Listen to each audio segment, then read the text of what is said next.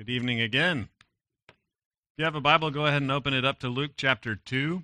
Luke chapter 2, and if you don't have a Bible and you'd like to follow along, we've got some kind of spread out. You'll probably see one nearby you could grab under the chair. We'll be on page 857 in the black Bibles that are nearby.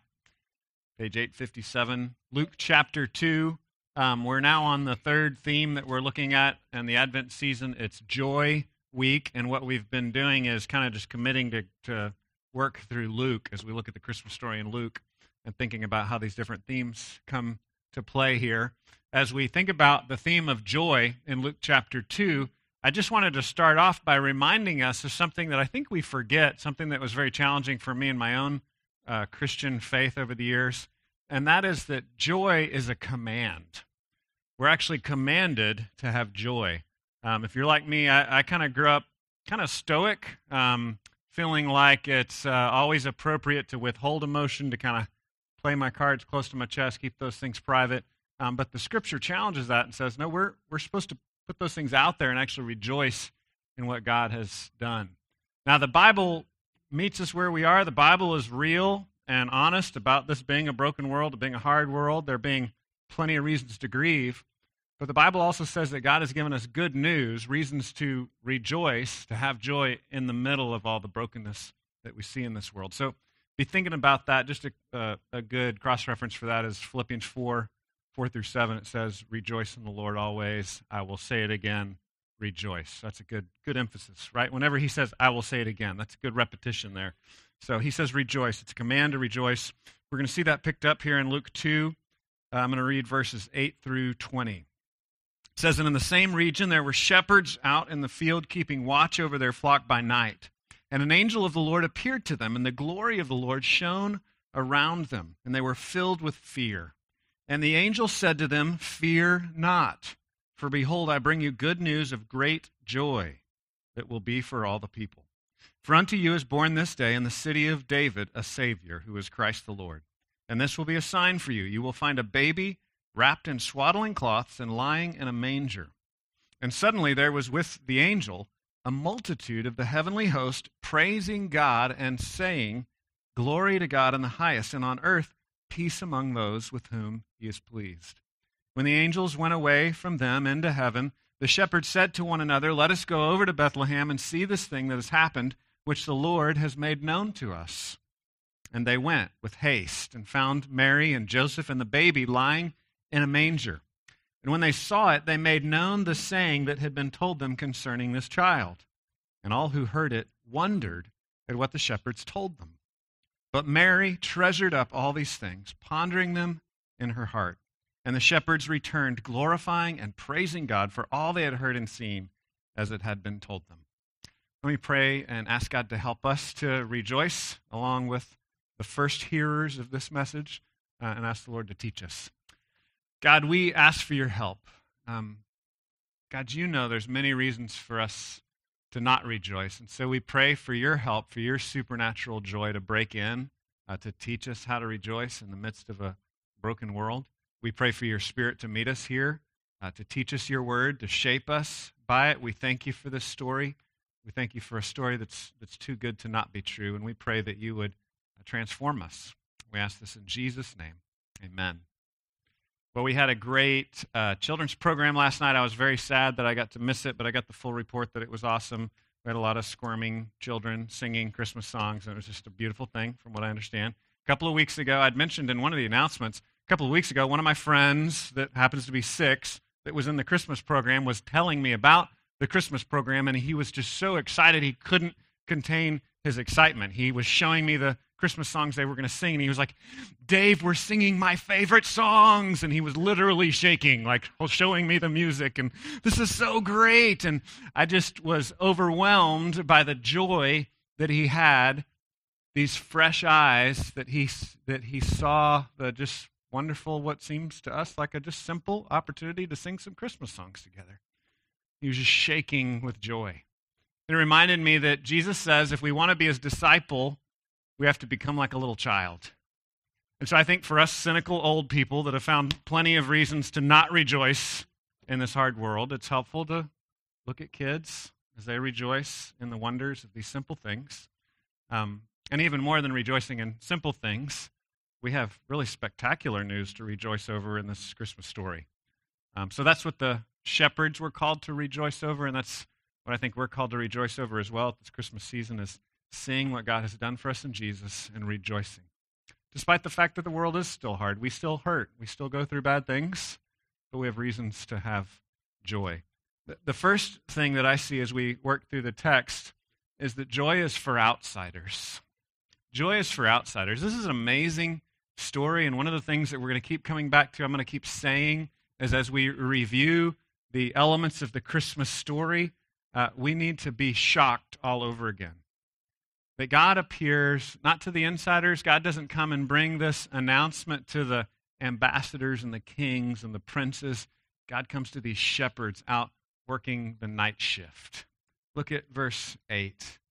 He says, "And in the same region there were shepherds out in the field, keeping watch over their flock by night." Any of you ever worked with animals before? I've got animals. We talked about this a little bit last week as we were talking about, like, I can't believe God put his baby in a manger, and some of that stuff. Animals can be very dirty. For that matter, just little boys can be very dirty. But, animals are even dirtier, right? And these guys are working with animals. And we kind of romanticize shepherding because it is a metaphor that's used throughout Scripture for God's love for us. Psalm 23 is a famous psalm. So if you were an Old Testament Jew, or even a Jew at the time of the first century when this was written, there would be some sense in which we might romanticize shepherding and be thinking about how God is like a shepherd in some way. But in the first century, kind of where the rubber meets the road, the day-to-day, they would have seen shepherds as outsiders. These would have been working class, night shift guys working a grubby job. They were dirty. They were sleeping outside. They were in the weather. These weren't the insiders. These weren't the important people. And I know if you're like me, sometimes you've felt like you're an outsider, right? I keep wanting to say, raise your hand, but I'm not going to make you raise your hand because that's going to just make you feel even more like an outsider, right? To just announce it to everybody. But I think really I've worked with people enough. I know this is a universal human problem. And really, theologically, we go back to the garden. Ever since Adam and Eve were locked out of paradise, right? There's this angel with the flaming sword keeping everybody out of paradise now, out of Eden, back in Genesis 3. Ever since then, we've all been outsiders. We're all outsiders. So I know some of you have gone through significantly hard things, some maybe abuse or pain or difficulties that I don't quite understand, I haven't fully experienced. I want to recognize that and let you know that I know some of you feel maybe a deeper sense of shame or a deeper sense of I'm an outsider. What I want you to understand is that everybody feels that, and the people that you look at, you say, those people have got together, they're the insiders. Those people feel it too. We're all outsiders. We're all locked out of heaven. We're all locked out of Eden. We're all locked out of paradise. And the Christmas story is that God brings joy to outsiders like you and me. Without making too much about the shepherds themselves, I want you to think about who are the people around you. What are the kinds of people that you see as outsiders? Maybe the kinds of people that you see as the second-class people or the grungy people or the dirty people or the people that it's hard to be around. And I want you to think about, kind of play that out, that God comes to those kinds of people. I like to use a picture for each point, and I just went with a blank slide for this one because I want you to use your imagination. I just want you to think, who are those people? Who are those people that make me uncomfortable? Who are those people that I don't want to be around? Who are those people that are the outsiders to me? And recognize that the God of the universe came for outsiders. And so by way of application, for us to live this out, I think if we recognize that the God of the universe came for outsiders, he came to bring joy to the outsiders, then we should reflect that in how we relate to other people, right? We then would be the kinds of people that love outsiders also. So whoever those people are that are hard for you to love, ask yourself, why am I not moved towards those people in love? I think one of the reasons is we often don't recognize that we ourselves are outsiders. Sometimes we think we're insiders. Sometimes we mix that up and we get that confused. We forget that God says, while we were yet sinners, Christ died for us. There's nothing you did to win the approval of God. There's nothing I did to win the approval of God. God's not impressed with our our record of achievement or the neighborhood that we grew up in or our family background, our education. God's not impressed with those things. We're in the family of God because of what God has done for us through Jesus, because God is the kind of God that brings joy to the outsiders. He brings joy to the humble. I don't want us to flip back because there's the chance of getting lost, but in just the previous chapter, God announces to Mary that she's going to receive this child, and she sings a song. It's called the Magnificat because that's Latin for magnify, and in the phrase she says, "My soul magnifies the Lord." I just want to read you one little part where Mary says this. "He's shown strength with his arm," talking about God. "He has scattered the proud in the thoughts of their hearts. He's brought down the mighty from their thrones and exalted those of humble estate. He has filled the hungry with good things, and the rich he has sent away empty." It's a challenge that God is always reversing things. The people that think they're insiders are actually outsiders, and the people that think they're outsiders and nobody cares, God comes to them and he says, "I love you. I have good news for you." So it's, again, just this crazy story that we have to see. God values the people that we often don't value. God values us when we think we have no value. He gives us value from the outside because of who he is, not because of what we've done. So we have to also value other people. One of the ways that we say this theologically is we see every person is made in the image of God. Right? Every person is made in the image of God. So all people, no matter your tribe or neighborhood or background or country of origin, you have value because God made you. God made you to glorify him. So we should reflect that. We should honor other people. And we should be very careful that we don't allow diversity to be stolen by the political correctness crowd and kind of look down on that because it's a political football and people love to talk about it and it's trendy. We have to realize that it really genuinely is a value of God. Diversity is something he values. God really is calling every tongue and tribe before his throne. That's the vision that we see in Revelation. Ephesians is clear, and Paul says that the church is the place where the multicolored wisdom of God is displayed. So we want to be a people that reflect diversity, not because it's cool or because it's hip, but because we're united in Jesus. Because we all know, as different kinds of people that gather together from different backgrounds and different places, we all gather together saying, we know that God values us because of what he's done, not because of where we come from. And so that's a value. And again, that'll work its way out in us loving other kinds of people. That'll work its way out in us loving the kinds of people that maybe previously in our life we saw as outsiders. We're now going to be moved towards people in love, no matter who they are, no matter where they come from. And again, I think the key is recognizing that we were outsiders too. If you recognize that you were an outsider that couldn't bring yourself into God's presence, then that's going to make you compassionate towards other people that might otherwise be seen as outsiders. So God brings joy for the outsiders. The next thing that we see is that this joy comes from heaven. So these were shepherds working the flock by night. It says in verse 9, an angel of the Lord appeared to them, and the glory of the Lord shone around them, and they were filled with great fear. Whenever angels or messengers of God appear to people in the Bible, they usually freak out, cry, pass out, faint, fall on their face, get sick. That's the normal response when you're in the presence of the holiness of God.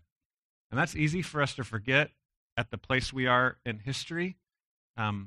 We've heard the story of Christmas almost so many times that I think we're kind of at a cultural shift where we talk more about God's grace and God's love, and we've kind of starting to forget that God is holy and that he judges sin and that he hates sin, right? I mean, just surf Facebook and you'll hear real quick from your non-Christian friends that nobody should judge and God doesn't judge. And, you know, from our friends that haven't actually read the Bible, they'll quote those, one or two verses where Jesus says, "Judge not lest you be judged," right? They know that verse. They don't know any others. Well, no, God does actually stand in judgment over sin. That's why we need to be so careful about being judgmental, because God hates sin. God judges us. And Jesus is saying, be very careful. Don't take that on yourself. Don't make yourself God, because God does judge sin. God does hate sin. God is holy. He is other. So when we talk about joy being from heaven, I want us to think about kind of the otherness, the distance there, the bigness of God. That God brings us joy, but that joy comes from the outside. It's not a joy that we just kind of dig up from within us, right? Really, I'm good deep down inside. I can pull that joy from within me. No, that's not the biblical story. It's this joy that's alien. It's other. It's heavenly. So here's what it looks like. It explodes on the scene from these angels. These guys are terrified. The shepherds are fearful. Verse 10, the angel said to them, "Fear not, for behold, I bring you good news of great joy that will be for all the people. For unto you is born this day in the city of David a Savior who is Christ the Lord." So the first response when we're approached by heaven, when we're approached by holiness, the otherness of God, God's perfection, we're struck by our own sinfulness and we should be terrified. That is the first and right appropriate response before God. When we recognize how holy and how perfect God is, we should recognize how not holy we are. And we should be struck by that. And then the angel has to speak good news, right? You have to have bad news before you can receive good news. And so the bad news is, oh no, I'm not holy. They're terrified. But the angel says, hey, we've got good news. We've got good news for you. God is coming down. God is coming down. Unto you is born this day in the city of David a Savior who is Christ the Lord. This is good news of great joy that will be for all the people. So this joy comes from the good news of a God who's not just leaving us in our terror, in our fear, in our judgment, but he's coming to us. He's sending a Savior. Again, he's going to be born in a manger. Look at this, verse 12. This will be a sign for you. You'll find a baby wrapped in swaddling cloths and lying in a manger. We need to not be tired of how crazy the story is. God comes down, he sends a Savior, he takes on flesh, and he's laid in a manger. He's born in a barn. Just the humility of God and the way he comes to us is amazing. Verse 13 says, and suddenly there was with the angel a multitude of the heavenly hosts praising God.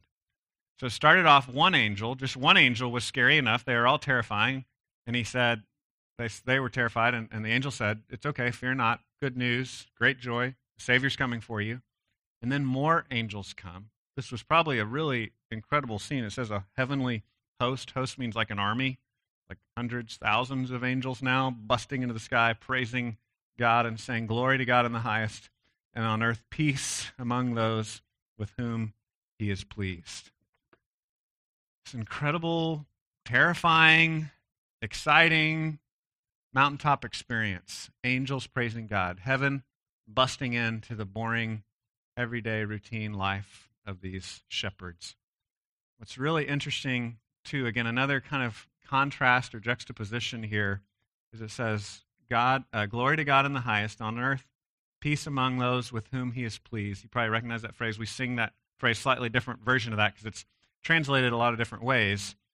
It's an interesting kind of technical phrase in the Greek, peace to those with whom he is pleased. It's those upon whom his favor rests, and it's a kind of a technical phrase for the chosen people of God, right? So Israel at this time, this little tribe, saw themselves as the chosen people of God. Because what is God doing in history? God is wanting to save the world, and he says, I'm going to start with this one little insignificant tribe that's not great in and of themselves to show that I'm a gracious God. Right? I'm not choosing the strongest tribe. I'm not going to come in and use Egypt or Babylon because they're too strong. I want to use somebody small and weak and insignificant, so he chooses Israel. But Israel, just like us today as the people of God, we sometimes think of ourselves as chosen because we deserve it. But that's exactly the opposite of what the idea of being chosen or being the people that please God means. Being the people that please God or being the people that are chosen by God or being God's special people is actually the exact opposite of earning it. We're the people that don't deserve it. We're the people that should be in awe that God would save us, would use us, would impact the world with us. So God's plan is made clear here where he's announcing this good news of him working with the special chosen people, and he's doing it in a way where he's communicating it to these outsiders that feel very unchosen, feel like outsiders. And that's always how it works. We either feel like I'm something great and God should be happy to have me, and God judges us and brings us down a notch. Or we think, man, God doesn't want anything to do with me. I'm terrible. God says, peace to you, good news to you, great joy to you. I'm coming for you. It's been often said that religion is man trying to climb the stairway up to God, the stairway to heaven.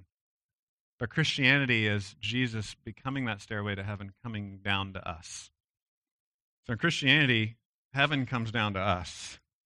In every other religion, we're trying to work our way up to heaven. And that's the difference of this good news here. What are those moments where you feel like you've been given a glimpse of heaven? I'm guessing that none of you have had like thousands of heavenly hosts burst into the scene, like in the middle. You're working the night shift, and all of a sudden angels start shouting to you, right? I'm sure you haven't had that experience because it's just not that normal. It doesn't happen every day.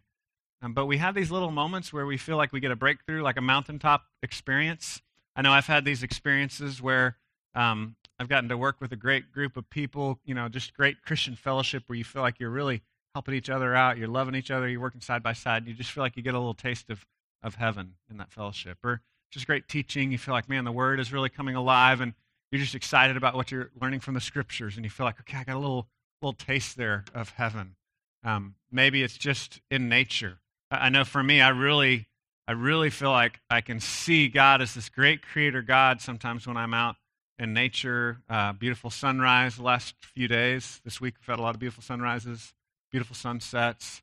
The stars when I go up at night and go out at night and see the stars. I grabbed a picture here of stars. This is a picture of the stars at night. The stars at night are big and bright. You're supposed to clap. There we go. Thank you.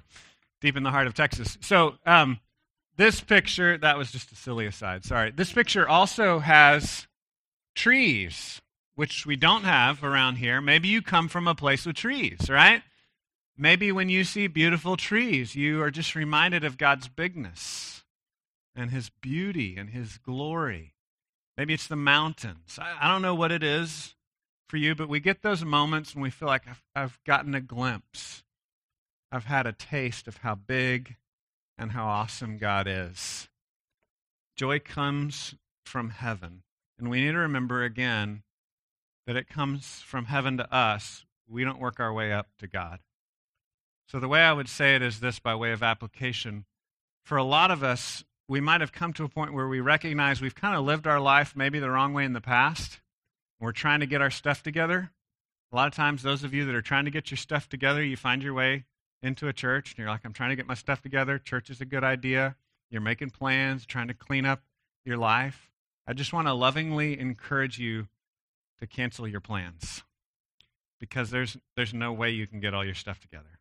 Like, it's not going to work. Again, man's thousands and thousands of years of effort of trying to work our way up to heaven has never worked. We need this story, this unique story among all the stories in world history that says God has worked His way down to us. That's a different story. So cancel your plans to impress God. Cancel your plans to fix yourself so that God would be pleased with you.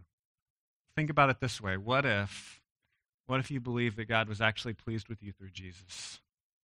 What if you believed that God had adopted you into His family, not because of anything you've done, not because of what family you come from, not because of your education, not because of your accomplishments, but because of what Jesus has done for you? What if you really believed that God was pleased with you through Jesus? What kind of plans would you make then? What kind of plans would you make if you were absolutely one with God? If He loved you, if you could be totally assured? And what I would tell you is that's the assurance we can have in the gospel. That God loves you as much as He loves His own Son. If you trust that Jesus has taken your sin and Jesus has given you His righteousness, God is pleased with you. There's nothing else to do to work your way up to God. God has worked His way down to you. So here's a couple of things I would suggest. A couple of plans that I see as I read the Bible. These are things people do when they believe that God loves them.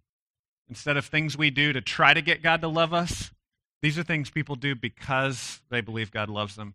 And it's serving others and participating in community. Serving others. If you believe that God has worked His way down to you, if you believe that God is the God who brings joy from heaven and He stoops to serve us, then you're going to want to stoop to serve others. because you're going to feel full, you're going to feel loved, and you're going to want to serve other people. The other thing is community. If you believe that the God of the universe has taken hold of you and adopted you and brought you into his family, again, not because of anything you've done, but because of his love, you're going to want to treat other people that way as well. You're going to want to show that kind of family love to others. You're going to want to lock arms with others and join in fellowship and care for other people the way you believe that God has cared for you. So I want to encourage you to start making new plans. We got a new year coming up. Scrap the plans of what can I do to get God to love me. Start over and say, God loves me in Jesus. What do I do because he loves me? How am I going to plan my life differently? The last thing that we see is joy in the valley. So joy from heaven. These shepherds have had a mountaintop experience, and this, I hesitate to say this, and I'm not sure how to say this well, but I think you'll follow me. This is probably the most significant spiritual experience the shepherds ever had and ever will have, right? Apart from heaven itself. So the shepherds had an appearance from heavenly beings. In the Old Testament, there's a couple of words. I think there's actually three, but there's two main words used for angels. One is seraphim, one is cherubim. Cherubim are usually described as these creatures with multiple wings, wings to cover their face, wings to cover their feet, and wings to fly with. And they have weird animal faces, and they're basically scary monsters, okay? And these are these scary monster creatures that are messengers of God. There's another variety of angels called seraphim, and that word means flames of fire. So they're kind of also scary monsters, and they're like on fire. So these angels that appeared to them are not like feminine-looking people in white robes with gold candles singing songs, kind of gentle, kind, right? These are scary monster beings from the presence of God. This is like overwhelming. That brought them terror, right? And this was an incredible spiritual experience that they had. And then what happens now? Now they go down in the valley, and it's almost, again, I don't want to sound sacrilegious, it's almost a letdown now. They go see Jesus after this incredible angelical experience, right? Because Jesus is just a baby laying in the straw. I want you to, again, think about this story and how incredible this story is, the contrasts that God is setting us up for in the story. We often want to stay with the spiritual high.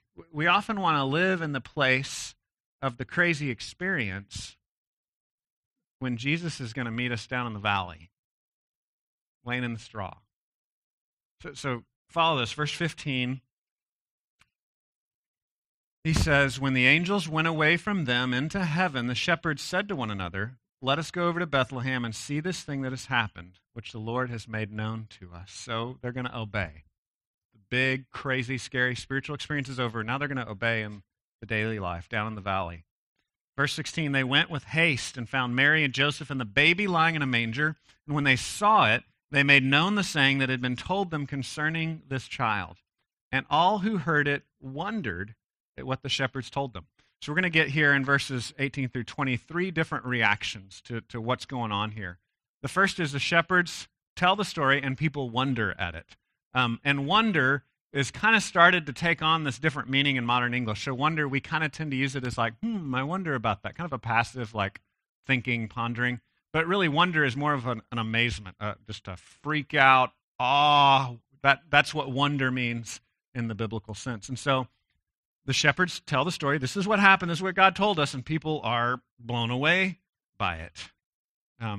I like to think when people hear the gospel in a church setting like this, or when you're communicating the gospel to a friend, they are genuinely blown away by it. They are genuinely rocked. You mean the God of the universe could love me, a sinner, through Jesus? And there should be some sense of awe and wonder at that. But then there's kind of a taking it deeper that we see with Mary. Look at verse 19. But Mary, a little contrast there, but Mary treasured up all these things, pondering them in her heart. So we see with Mary kind of a taking it deeper, not just, wow, that's amazing, God loves me. All right, back to normal. Mary is chewing on it. Mary, this could be meditating, would be a way to describe this. Mary is just pondering, treasuring, kind of going back over this reality of, wow, God's really doing what he said he was going to do. Like, this is really happening. God is this amazing, and she's continuing to wonder in the sense that she's treasuring these things in her heart. She's meditating and pondering on them. And then we see this other reaction then. Another way we can go with verse 20. And the shepherds returned, glorifying and praising God for all they had heard and seen as it had been told them. The shepherds returned. So again, I want you to see the contrast here. The shepherds returned. What did they return to? They've just had a spiritual experience, right? They've just been on the mountaintop with the angels. They now went and shared what they saw with other people. And now what do? They're going to take this show on the road, right? They're going to go have like a 20-city tour. They're going to make a lot of money. No, that's not it at all. They're going to go back and shepherd again. They're going to go back and work with the animals. They're going to go back and work the night shift. That's what the shepherds are going to do. But they're glorifying and praising God along the way. And I think this is a beautiful example of what God calls us to. We all want to stay on the mountaintop, right? If you've had a mountaintop experience, you want to stay there. I love mountaintop experiences. Mountaintop experiences are awesome. I'd love to just live in mountaintop experiences. I would say that's basically what we believe heaven to be. Heaven is the unending mountaintop experience, one after another. Farther up and farther in, C.S. Lewis says in his fiction books. It's this incredible rush, right? But where we are now in history, we're not in heaven yet. We're in the valley. And we might get more mountaintop experiences. You might have another one next week, but the day-to-day is living down in the valley, in the mundane, in the ordinary. And God calls us to bring the joy that God has given us down into these kind of ordinary places in our life. I have a picture here of someone standing on top of a mountain just to give you that sense. I know we've all had some kind of experience that was man, God's awesome. Man, God's big. And we might feel very called, very clear and excited about God's will for our life in that moment. And I have, hopefully not overly depressing news, but the news is God wants you to bring that joy then down into the valley. Oswald Chambers writes a devotional called My Utmost for His Highest. It's actually, I think, the most popular devotional book that's ever been written. I read it multiple times when I was a new Christian. I don't read it as much anymore, but really enjoyed it. I would just say, as a Bible geek, if you're looking to learn how to study the Bible, he's not someone to learn from because he doesn't do expository, right? He doesn't really teach the Bible, but he's got some good insight. So, again, good material. He's just not really a Bible teacher, but he's got some interesting biblical insights. And here's one of them that's a really good one from October 1st. He says this. He says, we've all experienced times of exaltation on the mountain when we've seen things from God's perspective and have wanted to stay there. So that's how he's defining a mountaintop experience, is you see things from God's perspective and you want to stay there. And he's coming off of this idea from the story of the Transfiguration, where Peter, James, and John see Jesus in his full glory on a mountaintop. Oswald Chambers goes on and he says, but God will never allow us to stay there. The true test of our spiritual life is in exhibiting the power to descend from the mountain. So Chambers is on to something here, that mountaintop experiences are awesome. We love these big mountaintop experiences. We love these spiritual experiences when we have this clarity about who Jesus is. And then he calls us to take that clarity and live it out in the valley. Just like the shepherds, he calls us to go back to the night shift, working with the animals, and glorify God and praise him in that ordinary life. He calls us to live out the extraordinary of the good news of the hope we have in Jesus in our ordinary, boring, mundane, whatever you want to call it, life. I see two places where we struggle with this, I think. One is with people and one is with tasks. Living out the joy that God gives us in the valley, the kind of humdrum of ordinary people and ordinary tasks. When you think about the ordinary people God's put around you, I've been really challenged lately by a new book I've been reading called Imperfect Pastor by Zach Eswine. If you follow my twittering, whatever you call it, I've been tweeting stuff, throwing out these little quotes from the book that have been really helpful to me.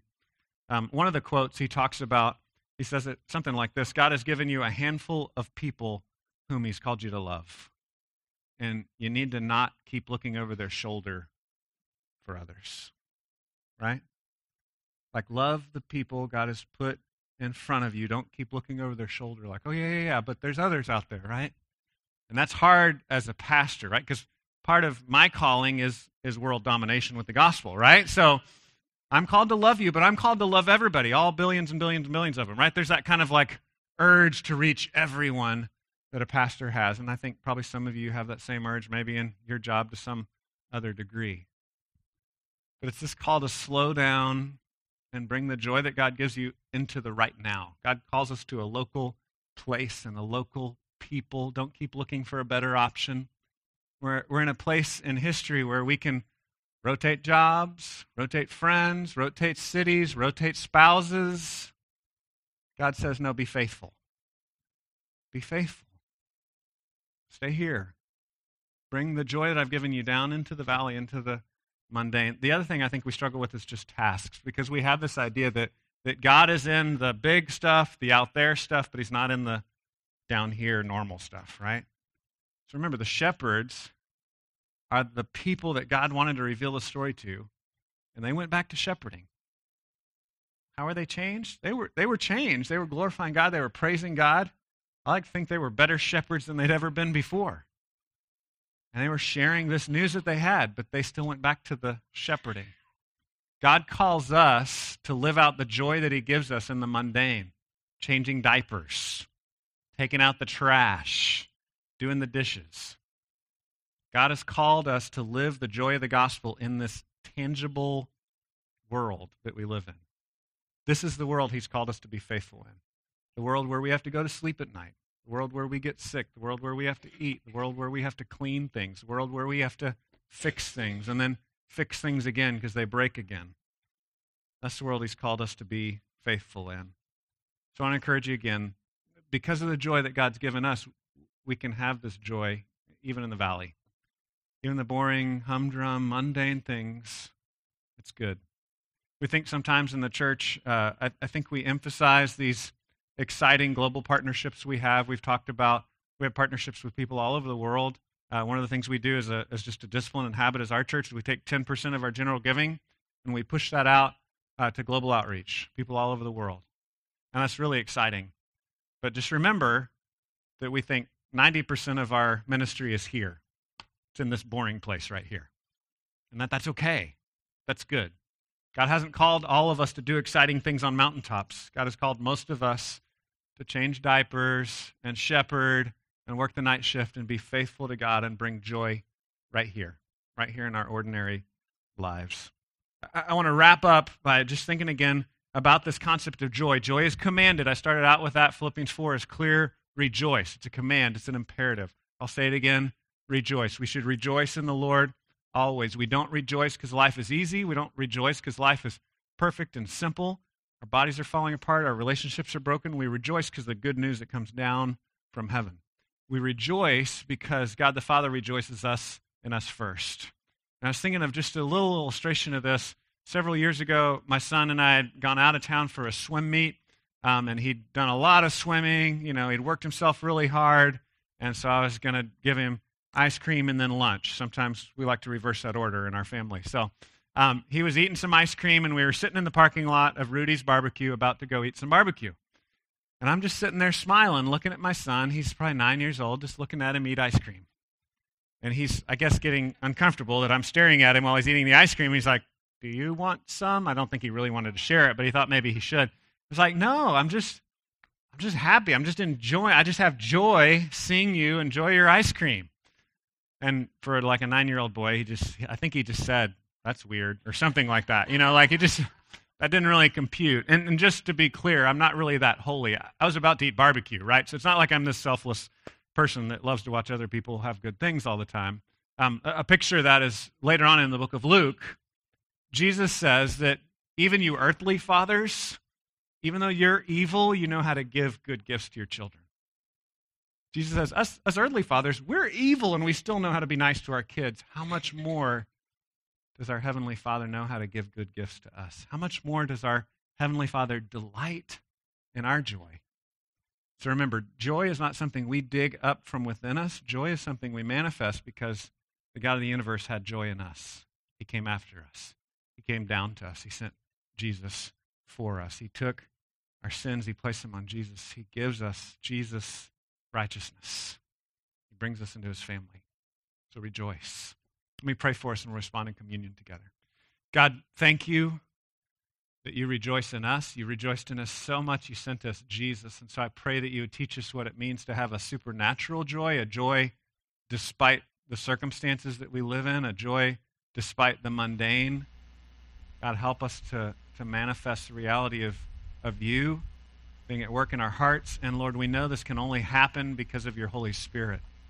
So we thank you for your word. We thank you for this story that is too good to not be true, the story that shakes us up as we really think about it.